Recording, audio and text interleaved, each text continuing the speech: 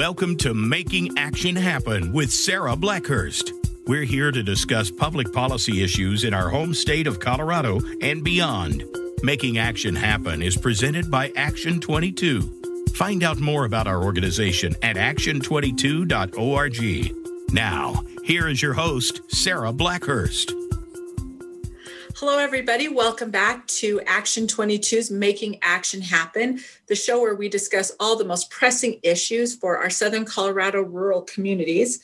I've got with me today, welcome to the first season, the first full official season of the show. We just finished with the pilot season, and this is the first episode of the first season. So during this season, I'm going to have Brian McCain as our co-host. So he's going to not be a guest anymore, which he was routinely if you're a longtime listener to the show.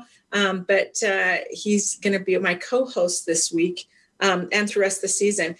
So we're going to be talking about a whole bunch of things today. I know that there wasn't much interesting happening in the world right now, but we're going to talk about a few of those things during the second half of the show. During the first half of the show, we wanted to first welcome all of the new Action 22 members. We've had a whole bunch of really great people join Action 22 in the last 60 days or so. So we want to give a shout out to Jeff and Paula Chostner. Jeff is the DA for Pueblo County, and Paula works for one of the more prestigious nonprofits, United Way, here. Nicaea Croissant, we are really excited to have her on board. The Lower Arkansas Valley Water District has joined. Michelle Gardner, who was running all of the campaign for the redistricting, the getting folks to apply to be on that commission. She's joined us. The Dawson Ranch Homeowners Association, that's a really great group of people. They just joined, and one of the former Action 22 board chairs, Kathy Worthington, is a part of that association, and she joined. It was really great to have her back with Action 22. Brenda Felmley is the district director. Was she a district director? Regional director. A regional director for Scott Tipton. So you know that we're big fans of Congressman Tipton, and so we like his people in particular. And so she's just joined us, and she's on our board now. And then we're really excited because of all the great things that are going to be happening in energy in the next 10 years in our area. And that's NextEra Energy. Constructors has just joined Action 22. So we are excited to have them on. And we really are looking forward to all the great things we're going to do this year. So before we get into all of the new laws that are happening in Colorado and sort of an explanation of those, an interesting thing happened this week. I told Brian that my stimulus package or my stimulus funds had come in, and you went to look at yours. What happened? Yeah. So if you're not familiar with it, you could go to the irs.gov website, excuse me, and check the status of your stimulus payment. You log in, it takes a minute. And when you get on it, it'll show the previous stimulus payment and what bank account it was deposited in. And then it shows the second one. So I went to it because I did not get my funds. And of course, it said that it was already deposited and had a random bank account number. So I know the media and social media picked up on this later, but what had happened was I filed my taxes like I do every year with H&R Block. And they take the payment to file the taxes out of my refund. They have a term for it. So what happened was when the IRS sent the check out the second time, they sent it to that account that H&R Block would use to pull my payment to them out of.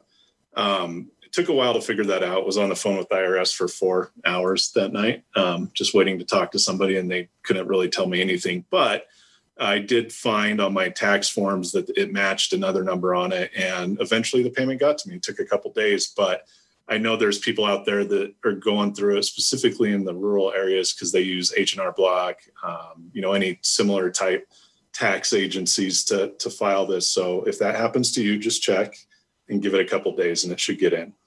So if you haven't gotten your stimulus payment yet, go to irs.gov. And what are we looking for?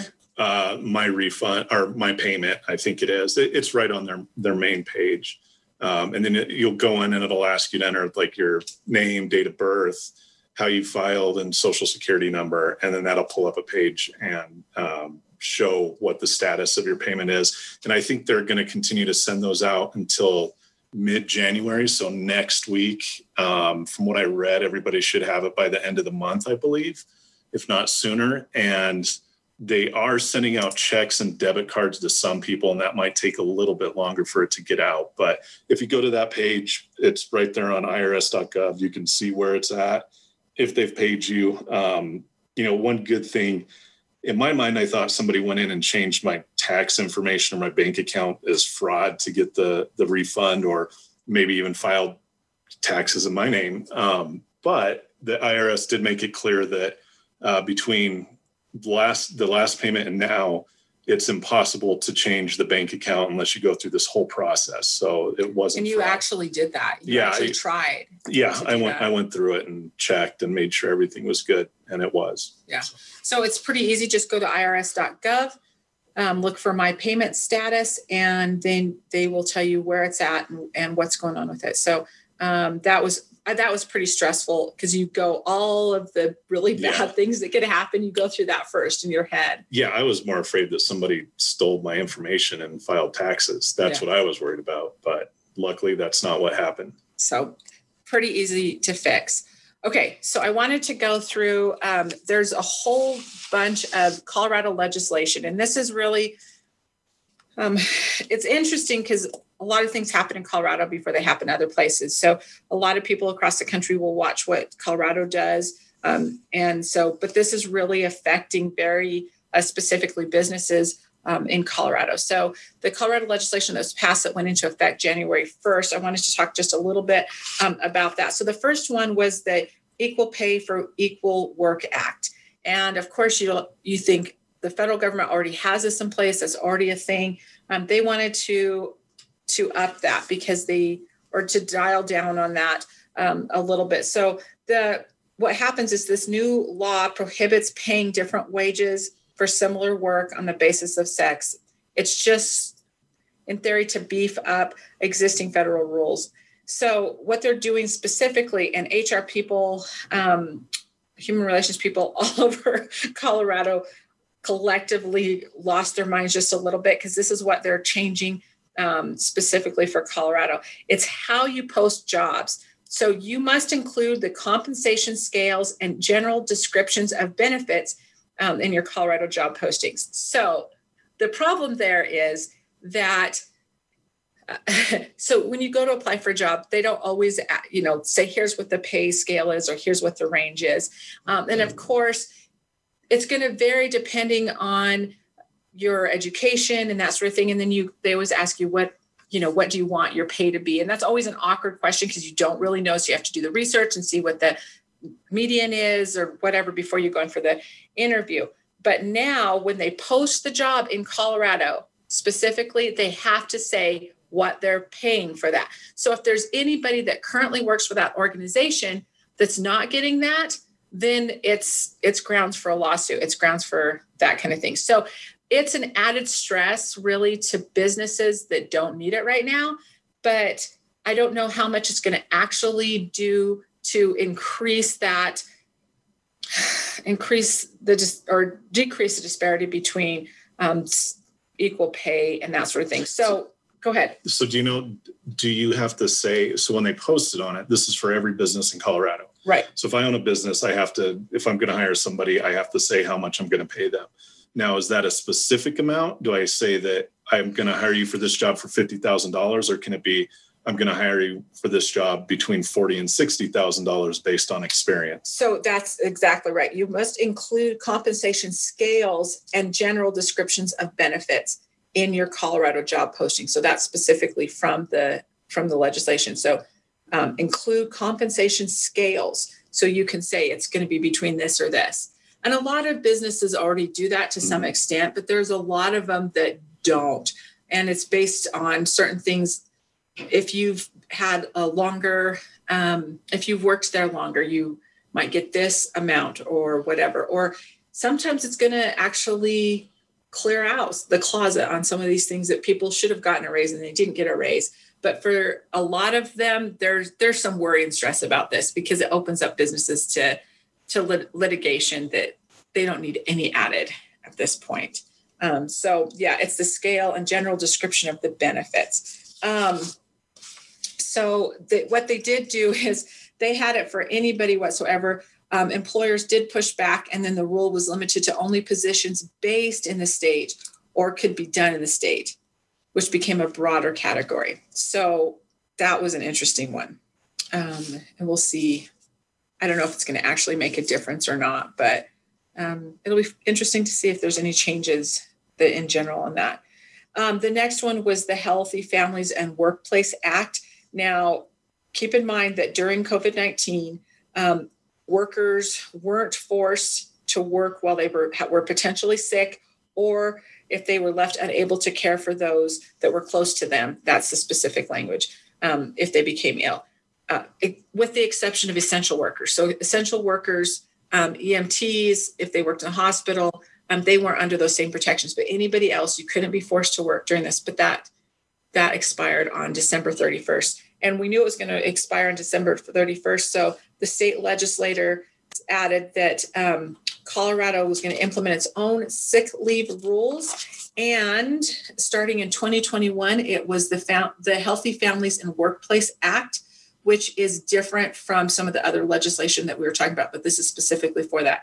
And it requires that Colorado employers with more than 16 employees provide 1 hour of paid sick leave for every 30 hours of work, up to a minimum of 48 hours. So for most large employers, they already had a sick leave offer. This isn't above and beyond on that, but it's really the small businesses that are going to have some struggle with this. They already run lean. They already have they're already short staffed. They're already trying to juggle around.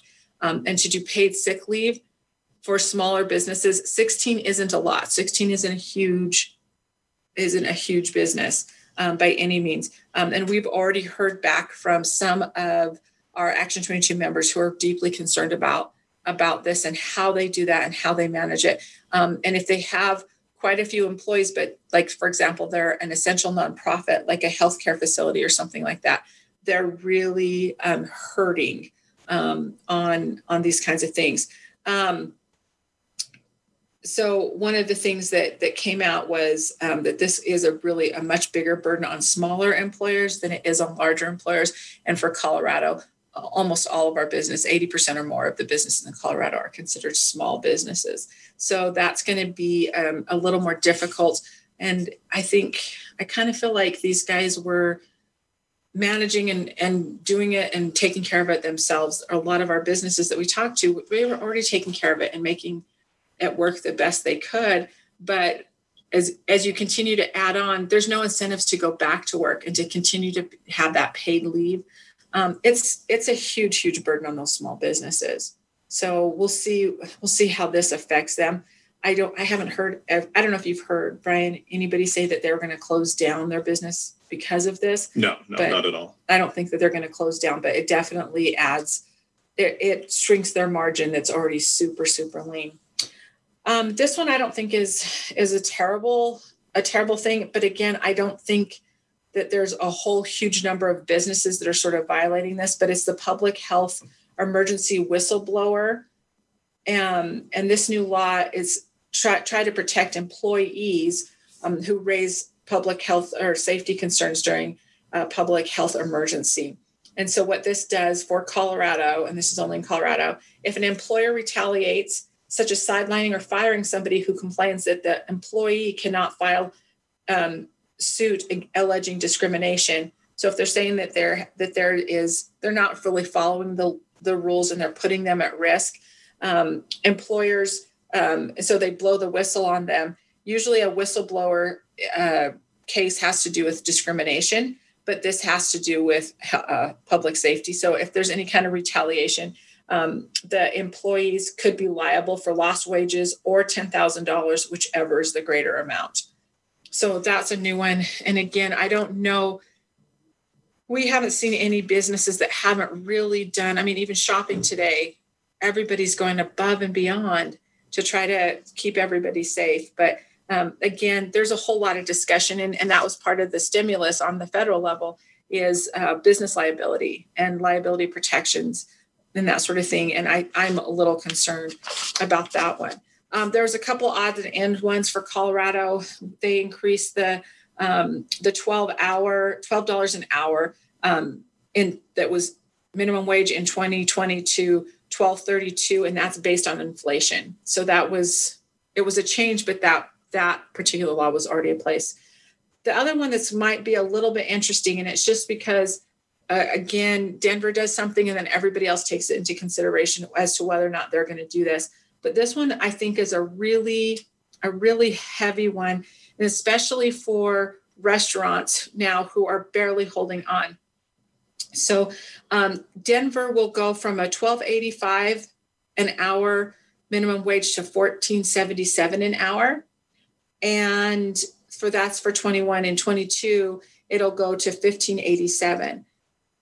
I don't argue that one, but the one is that tipped employees increased from $9.83 an hour to $11.75 an hour. So the reason that I get a little bit worried about this is, first of all, the Colorado Restaurant Association asked that they delay this for a little bit, but they didn't, especially to try to get through this because so many restaurants are already on the verge of closing on that side of it. The other thing is in certain places in Colorado, in some of the rural communities in Colorado, $9.83 for a tipped employee is kind of a lot anyways, but to ask them to go to $11.75, that will finish off some of our local restaurants and some of our rural communities. So that one actually was a lot bigger concern. You know, I think in Denver, I don't think that that's unreasonable to have an $11.75 an hour for tipped, but in Rocky Ford, that is definitely. So it's something that we have to worry about. So those are all of the odds and ends on all the laws that are coming into effect in 2021, and those are the ones in particular that affect our businesses. So I worry a little bit about, because our session is going to start, it's going to have a little sort of a kickstart, and then it's going to be a recess, and then it's going to go back in. I have to wonder, in a post-COVID world, passing these laws, they should be delayed or something. There should be some kind of thing in place for businesses to not have to get hit with these kinds of things during a crisis. And I think that's part of the thing that I'm really concerned about with where not just Colorado, but across the country, that we're still pushing these things in the middle of a crisis. Yeah, so during COVID, everybody's hit economically, whether it's an employee or an employer. And to put any further monetary burden on a business during these times, it's not a good deal. I mean, the last thing that a small business owner wants to deal with is having to pay more money at the moment, that if they're barely keeping their doors open. And, again, can't reiterate it enough. It's, their businesses are closed down or almost closed down and no fault of their own. So if I have a small business, I'm not making it right now, just barely there, might lose it. I think any type of financial burden that comes on me at this point, it's just another arrow in the back or a stab in the back. And I can understand why small businesses are angry at this. And I empathize with them as being a former small business owner. The regulatory burden on small business is huge. Everything from licenses to taxes. And so not all of it's bad. I'm not saying it's all bad, but when you have a small business, your concerns are making sure you have enough money to stay open just through the regulations. Right. And that's your first concern is like, do I have enough money to operate with regulations and taxes? Your second concern is, okay, am I making enough money to pay my employees or pay myself if you're an owner operator? And I just remember that going back, that it was, I wasn't as worried about giving myself a paycheck as I was making sure I could pay my license fee, my sales taxes, my federal taxes, my employee taxes, all that. So anything in addition to what they're already paying, it's not good. And I can sympathize with them. Well, with so many restaurants already closing down and so many of these small businesses, the cost of actually becoming compliant and doing that. So we were at Best Buy earlier today, and we had somebody to meet us at the door and ask us where to go and what, where we were, and just sort of regulating those kinds of things. And we don't see it with all businesses, but most of the businesses that we deal with on a regular basis are doing everything they can. And it's at great cost to them already. Mm-hmm. But I have to wonder when we do this, and we have to protect employees. And that means keeping businesses open. Yes. Does it mean creating more burden on businesses? Because the only thing that's going to result is they're going to have to lay off or shut down. I mean, that's what we're talking about. And it's not ever going to be what it was before. We're going to have to do all these things, but we're going to have to quit, I think, on some level, saying we need to fix all of the ills of society on the backs of small business owners. It's never going to happen. And what you're going to find is these businesses are going to close, and all of the goods and services that are provided by a government, state, local, whatever, those will go away because that's where they make their money. Yep. That's what comes in. So those are my big concerns on those. We're going to talk with a lot of our Action 22 businesses and find out how any of these new laws are affecting them, or if it's affecting them, or if they're fine with it as we go in the weeks to come. We don't know yet what the new legislative session is. I'm a little worried about, we've got a lot of people who have been, and these are all workhorses, and these are all competitors, and they're all people who are super engaged in the business of creating policy for Colorado. And they've been in the chutes for quite a while. So they are all chomping at the bit to get back to work. And I'm a little bit worried that instead of saying, what can we do to help? What can we do to further an agenda that may not be relevant in a post-COVID world? So we'll see what we're going to do. I think we're going to have to watch that really, really closely to see if they're willing to adapt, or they're going to try to create an old normal that no longer exists. So this elongated, and it's going to be an elongated session because the Colorado session will go the 13th. They're going to start when they were planned to. They say it's only going to be a couple days, but they haven't said specifically how many days that's going to be. And that's fine. There's some things that they have to bang the gavel on to get started. And then they're going to come back a month. And we're hoping to have that, if there's no other recesses during, then they would finish into the first week of June or something, or the second week of June. So when they come back for the first part this month, is that for the budget? Is that what they're working on? That's part of it. So they'll have to do the budget proposal. So the governor's already working on his budget proposal, and we'll be hearing about that here pretty quick. They don't have the agenda yet of specifically what they're going to try to get done. They're just going to come and do the stuff that's regulated by the Constitution. They have to start the session. They have to do this. But I don't even know if the governor's going to do the state of the state until afterwards. We're going to hopefully have him on the show in the next couple of weeks. And then we're also going to be doing the Voices of Rural Colorado, which is the event that we do every year with Pro 15 and Club 20. And we're going to have a whole lot of our folks there. And then so that'll happen in a couple of weeks, and we'll have a better idea of what the priorities are for everybody, and then a little bit better idea of what's going on. A lot of discussion of some of the stuff that didn't get finished last year. They're going to be talking about like paid family leave. We're also having lots and lots of discussions. We're hearing there's going to be lots and lots of discussion about liability protections and what we can do and what's reasonable and what we can't do in the coming years on liability protections, and that whole quagmire that the federal government certainly couldn't figure out. So hopefully Colorado can figure out something a little more reasonable that could be a model for the rest of the nation on that. So we are going to take a break. When we come back, anything interesting going on in the world, Brian? Nothing at all. Everything is working perfect and nothing bad is happening. Nothing bad is happening. So yesterday, everybody's day got a little bit derailed by what was happening. So when we come back from the break, we're going to talk a bunch about some of that perspective. And I want to call on Action 22 leadership. We have such great members that are Action 22 members, and they're all leaders in their own right. And we've had a lot of discussion about how we move forward.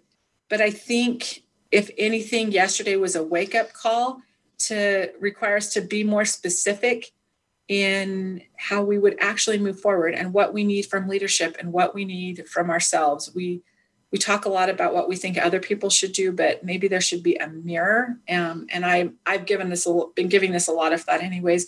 What can I, Sarah Blackhurst, do that's different or better so that at least our little corner of the world would be not so susceptible to I'll just say rhetoric. That's probably the nicest thing I can say right this minute. And we're going to you have a few thoughts. Yes, I do. Before we go into that, I think that everybody should just calm down and watch The Mandalorian for a week. Take a break. Yes. If you don't have Disney Plus, go get Disney Plus. But you need to watch The Mandalorian. That is where Baby Yoda is. And that's probably the best thing that happened in 2020 was Grogu and The Mandalorian and Tiger King. Tiger King was good. Tiger King was the most normal thing that happened. Yes, it was. And I'm going to say that Baby Yoda was the best thing that happened. So I think that says it all about 2020. So we'll be back in just a couple minutes, and we're going to talk about what happened, what didn't happen, and what we can do to make things better from where we stand.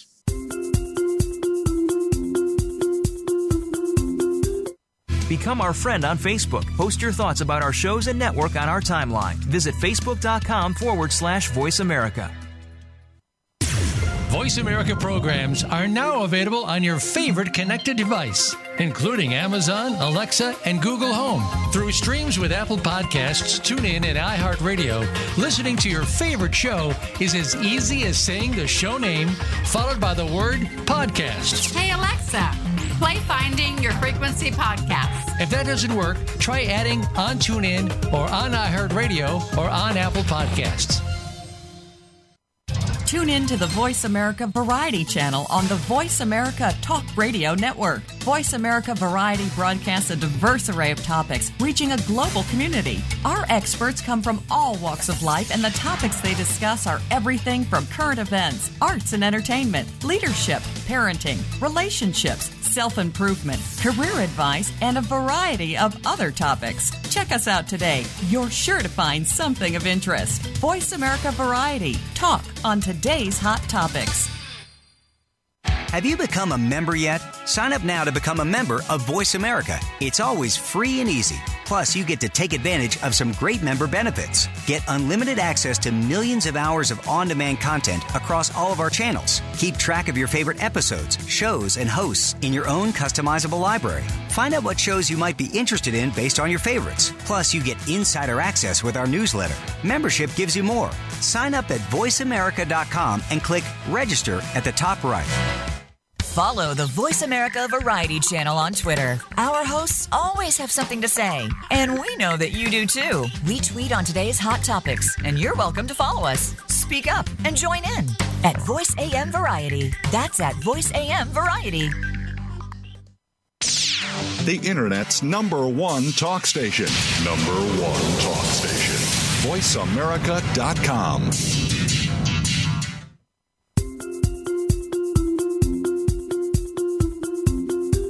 This is Making Action Happen with Sarah Blackhurst. To reach the show today, call in to 1-866-472-5788. Again, that's 1-866-472-5788. You may also reach out via email to sarah.blackhurst@action22.org. Now, back to Making Action Happen. Hello, welcome back.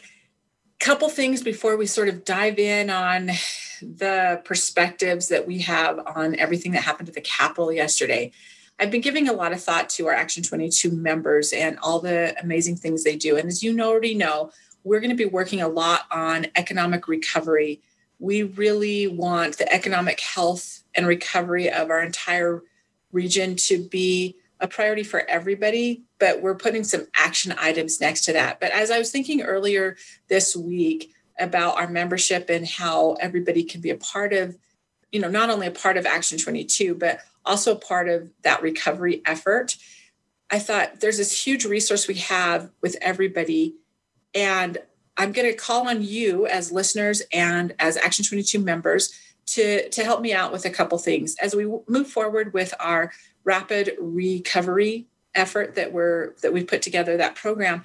I'm wondering if you will help me out and give me a couple of details, and we'll talk about this on the show on later episodes, but give me a couple of thoughts that you have had, whether you're a business owner or an employee, or if you're an elected official or whoever you are. What do you think personally would make a difference toward recovery, toward actual economic recovery? So once again, what do you think would make a difference on any of those things? How do we move forward in a productive way? I'm going to ask you to email me your answer, your thoughts, and that maybe that can help us as we move this forward too. So if you will email me at show, SHOW, at action22.org, we're going to take your response. We're going to maybe apply it to some things, but we're going to talk about it on later episodes of the show. And we'll talk about, and we may even have you on the show to talk a little bit about what your thoughts are. So it was fairly early in the day yesterday. I'm going to say maybe 9 or 10. And I texted you, Brian, and I said, are you watching this? Are you tracking this? Did the Capitol just get shut down? And then I sent you a picture, and we got together later, but I couldn't stop watching and thinking on everything that happened yesterday. So what was your initial thought when you saw what was going on? Everybody's crazy and losing their minds. I think, looking back at the past year, there's a lot of factors that led to everything that we've been going through, from, the COVID response to protests, to riots, to vandalism, to more protests turning into riots and chaos. When COVID first hit, it was the first time that, actually going back even further. So with social media, the internet, this is the first time ever in history that everybody is connected. Everybody has a voice.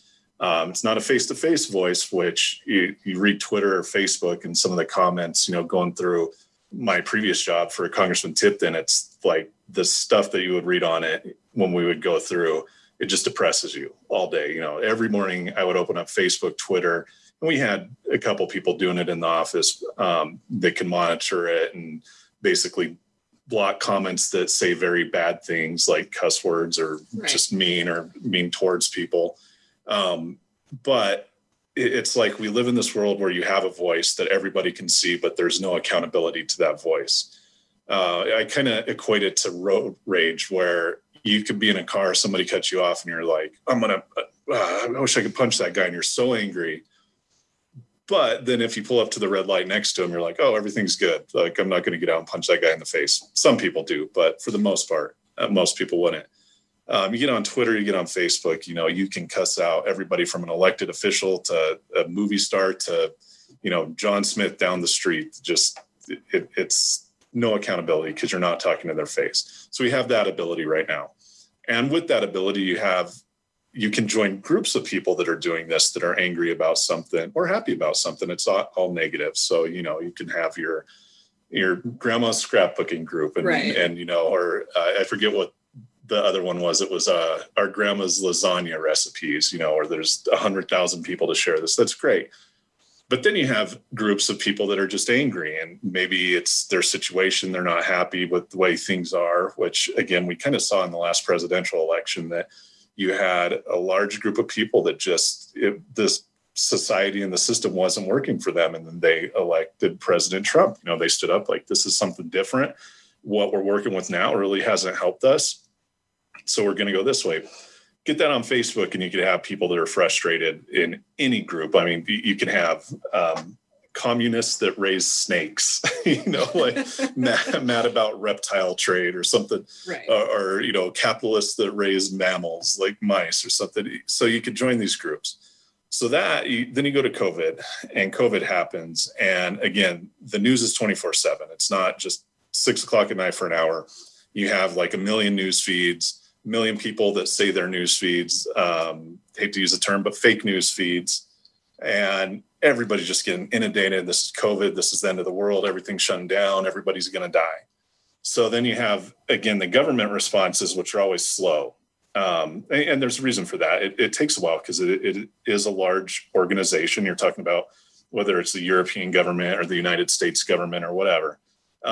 They do respond to it, but it takes some time. And now everybody's freaking out because it's now. So then when we get through the COVID response, then they start shutting things down. And initially they say, we're going to be shut down for 2 weeks, flatten the curve. That's it. This is going to be a sacrifice for 2 weeks. Everybody needs to stay home. And for the most part, everybody did. And everybody was fine with that. We were scared. But then the 2 weeks turned into a month. And then it turned into 2 months. And then it turned into 3 months. And there seemed to be no real light at the end of the tunnel. One day they're saying, you need to wear a mask. The next day they're saying, somebody says masks don't work, or, it's airborne. It's not airborne. And we're figuring it out as we go along. A lot of it is we didn't know how this virus actually behaved. We knew nothing about it. But this frustrates people. This scares people. This, depresses people. So then you have the first round of, I don't want to say civil unrest, but protests and riots that were in response of police shooting, right? Right. So again, you have this group of people that a group of people that it's not working for them. They see this, they want action, and they take to the streets. And coupled with that, you have businesses shut down, so they're angry, and it's kind of like a powder keg, right? So this goes off, and that's where we see like what happened earlier last year. The thing is, when I originally looked at this and talking to people, I knew something was going to happen. Like something was going to get set off. I didn't know what it was, what the catalyst was. And I think there was that feeling. And then we saw it happen. Well, add that, and then we're still shut down. Right. And then in states, and again, I'm not blaming the leadership or anything with this at all. I'm just saying how it is. We're open, we're shut down again. It's getting better. It's getting worse. It's getting really worse. Then we're open again. And so you have restaurants, you can serve inside, you can't serve inside. The craziest thing I saw was like in New York City, you can have outdoor dining, but not inside dining. But then the restaurants built buildings outside that are enclosed, and that counts as outside dining, even though in my mind that's inside dining. It's confusion. So along with a contentious presidential election coming up and more people voting than I think ever in this on both sides. And then you see everybody's at home in front of their computer because they're not going to work. Everybody's working at home from their computer. And you're just inundated with these ads and the rhetoric and these groups, saying one thing, saying the other. And it kind of created another powder keg, I think. And with that, we see what's going on with the presidential election and the contesting of it and people sticking to their sides. And then yesterday happens where people went to DC to support who they felt won the election. And it turned into almost a mob mentality. And it's hard to explain the mob mentality if you haven't been in it. You can have the most nice, subtle, non-violent or non-active person, and you could put them in that situation and they will become part of the mob. Even looking at all of these protests over months up till yesterday, it was weird because you would see people there with their families, and you don't see that. And what it is they don't go there to like break stuff or riot or, yell and scream, but they kind of get caught up in that, in this mob mentality. And yesterday was a perfect example. You had people show up at the Capitol. They support the president or whatever reason why they're there. They thought the election wasn't right or whatever. Like that part I don't care about in saying this. I do care about it, but in explaining what happened. And then they just get caught up in it. And you see chanting, you see singing, which is interesting because if you go through a lot of these protests that we're seeing here in this country and around the world, one common thing that you see in massive mob movements and protests is you do see singing, you do see chanting anywhere. Like you could go back to like ancient Greece and that's how they would fight. It would be chanting, singing, and that's what kind of solidified the mob, the army. It's like you have that. Yeah. It's like the military, people are like, why are we marching? Why are we doing like left, right face, staying like the same? It's because it gets you to function in a unit. And when you see that singing and chanting, it's doing the same thing. So you show up to DC, everybody's, angry, whatever. They're there to voice their opinion, their free speech. And then you start seeing this and like the mob starts to build. And then it just takes one person to set it off. And, some of the videos yesterday, it was like they pushed their way up. I think the Capitol Police weren't ready for that. Just my experience in DC, and talking to people, the police were everywhere in DC because it's a big city. That's never happened like that before. And I just think that the Capitol Police were overwhelmed, and that's why they kind of pulled back and went inside. And then when you see the police line pull back, then the mob goes forward. Right. And then again, on one video, you see one guy breaks a window. And the second that guy broke a window, it was kind of like, the dam open, the floodgates open. And then people are caught up in the movement and they get in there. And as we saw, unfortunately, somebody was shot, killed in the. Well, you'd been on the phone. With some of your colleagues that were still in DC or were in DC. And the days prior to this, earlier in the week, and they said that there was a lot of police, like there was, you could feel it, right? Yeah. It was, I talked to one of my friends out in DC and he's been there for a while. And he said that it was crazy because the amount of police just on the grounds all over DC was the most he's ever seen. And he's been there for at least 10 years, around 10 years. And even when it was like presidential elections, he said it's never been like that. It was police everywhere and just standing there looking for stuff, like observing people, trying to figure out what was going to happen. And then also a good point he made, he said, he's looking to move back now or move out of DC. And one reason why he's like, hey man, I've been here for in the past 6 months, like everything has been boarded up. Like everything has been boarded up for 6 months. And you hear the same thing from people in New York, California. It's like, this is my city and it's been boarded up for almost a year now. It's not the same thing. So again, like going back to that, there was police everywhere. They were ready for something to happen. And just in my thinking, it's like, who would think that this would happen at the Capitol building? And it did. Well, but it would be 30,000 people. I think that's the other thing. There was just so many. And, they probably knew something was, they had the feeling, they knew or they'd seen. There's no way to get through that without there being some indications, but it's probably, there was nothing specific planned. No, nothing specific. It was that mob mentality. Again, it's people are frustrated right now because look at it again. You have social media. Everybody's been forced to stay home. People are losing their jobs. You see countless times where you have business owners or people that lost their job and it's like the last stimulus round. And again, and no fault of their own, they were shut down and lost their business or lost their job.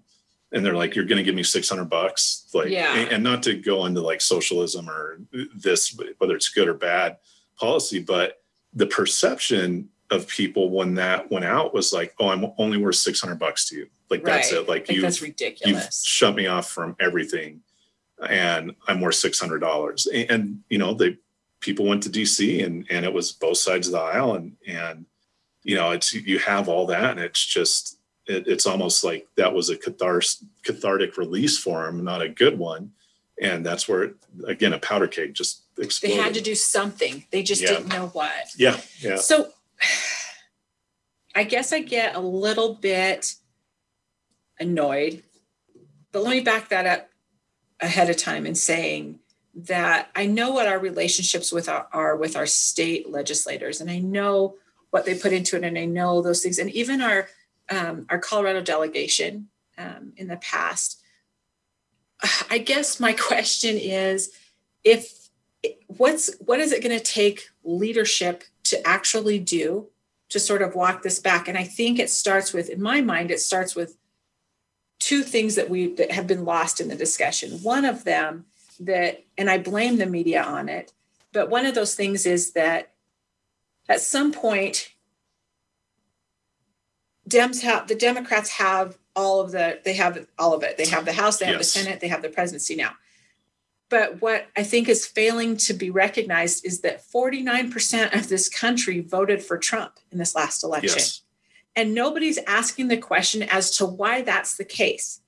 Instead, what I heard over and over again, I counted 5 different times yesterday that somebody said something about it was a huge win, that Trump lost. It was a huge loss for Trump, that sort of inflating the numbers, not recognizing that 49% of this country did vote for Trump.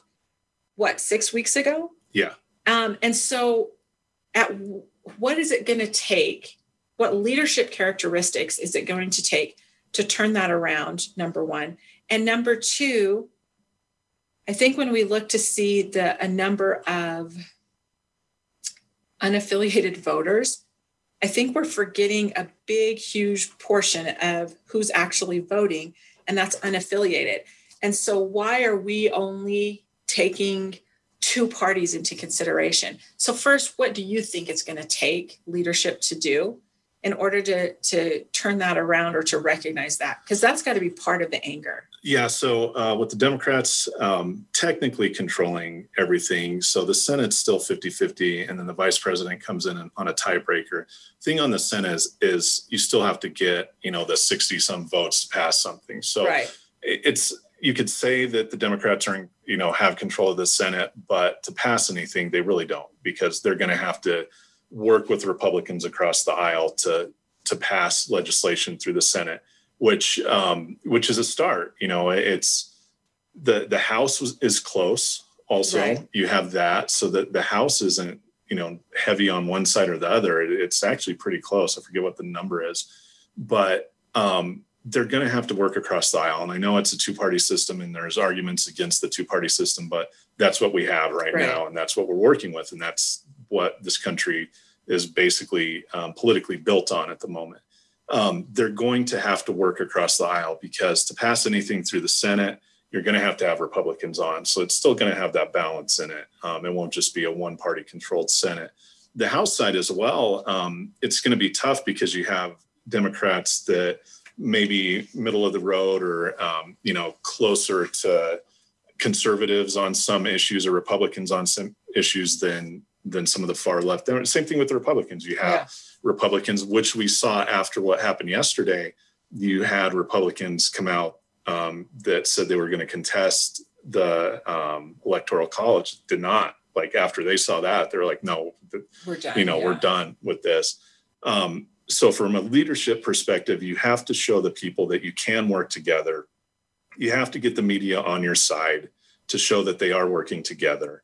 I don't think anybody, and I'm going to steal this from my former boss, I don't think anybody went to Congress to ruin the country or do bad things. No. Although there might be a few, but they went there because they believe in what they're doing is the best thing for the country and the people.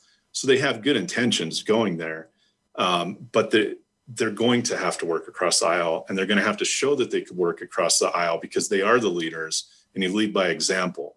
Now, this is going to make the far left and far right very unhappy, and they'll always be unhappy. And what we're seeing in these protests on both sides, this is a small percentage. This isn't like everybody on the left is this way, everybody on the right's this way. Right.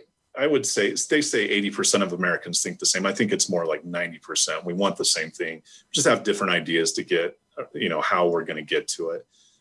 But again, if the leadership can show that, of working with their colleagues that may not share the same views as them, and if the media can show that too, then I think that's a start. I think that's really how the healing of this country is going to go forward. And then with that, you have the COVID, and we have a new administration coming in. And whether you agree with them or disagree with them, sometimes a fresh perspective on the situation at hand might lead to new solutions. Right. So you have a whole new team coming in with administration that they've been looking at the COVID thing. They've seen what has and hasn't worked, and they might have some new ideas. It's good to get a fresh, set of brains in the room on this. So we have that, and I think that can help.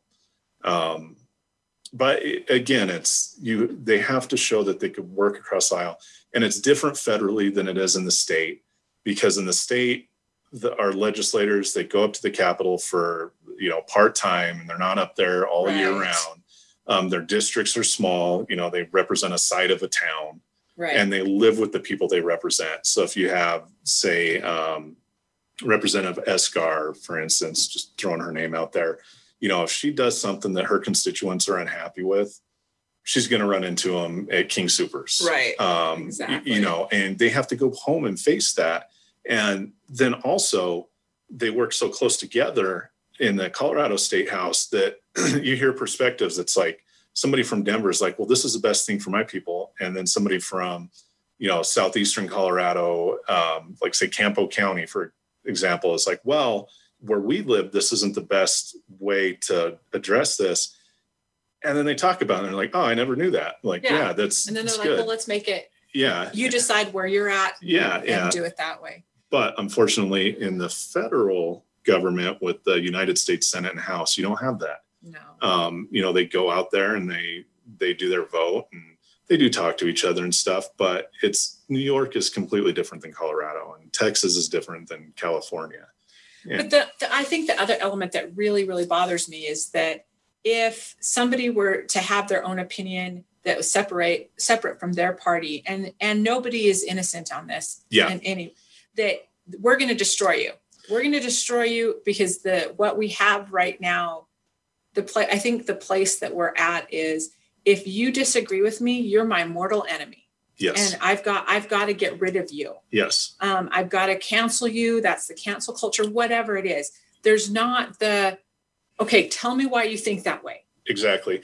And, I always thought when looking at a politician from the local level on up, I would vote for somebody irregardless of party. Just, I expected to vote for somebody and maybe agree with them 80% on the things. Right. And then 20%, I'll give them that, because we can't all be 100%. And people need to realize that, part of politics is making agreements. I mean, that's what politics is. It's making agreements, giving up a little to get a little. And nobody's ever going to agree with somebody 100%. But in today's culture, and it's not just politics, it's like, if you're not my way, it's the highway kind of mentality. And again, that leads to some of this, what we're seeing with protests, and again, the party throwing out their own because they're not on board with them 100%. And that kind of bothers me. It's, again, we don't all think the same. We're individuals. I'm never going to agree with somebody 100%, nor should I punish them because I don't agree with them 100%. Right. Now maybe if I don't agree with them 90%, then I'll get them out of the way and not have anything to do with them. But so at 2:00 this morning, they were still working on certifying the vote. And there was just very nearly a bench clearing brawl. Yeah. And when I read that this morning, I thought, is there any hope for this Congress to ever value cooperation over their party's agenda? I think that if they don't, if it continues to be as decisive, you're going to see a lot of congressmen and senators get voted out the next election. I think the majority of the people are sick of this, and with everything that's happened, this is kind of like the breaking point. I bet you, if they don't work together, or, even if they're exposed, like doing certain things or saying one thing and voting a different way, you're going to see that the majority of the people are waking up to it.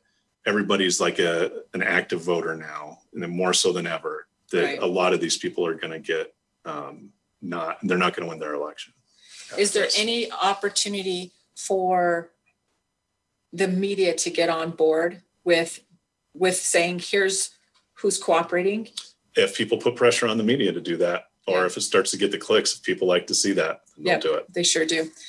All right. Well, thanks for joining us for our discussion today. We needed to talk about some of these things, and I wanted to catch you up. So next week, it's if everything works out, we're going to have Senator Michael Bennet is going to be on the show. We're really excited to have him, and we will let you know for sure a little bit later this week. So please, once again, if you would email me with your thoughts and questions at show@action22.org. Again, that email address is show@action22.org. Thanks for joining us. We'll talk to you next week. Thank you for tuning in to Making Action Happen. Be sure to join your host, Sarah Blackhurst, for another edition of the show next Thursday at 1 p.m. Mountain Time, 12 noon Pacific Time, and 3 p.m. Eastern Time on the Voice America Variety Channel. Have a good week.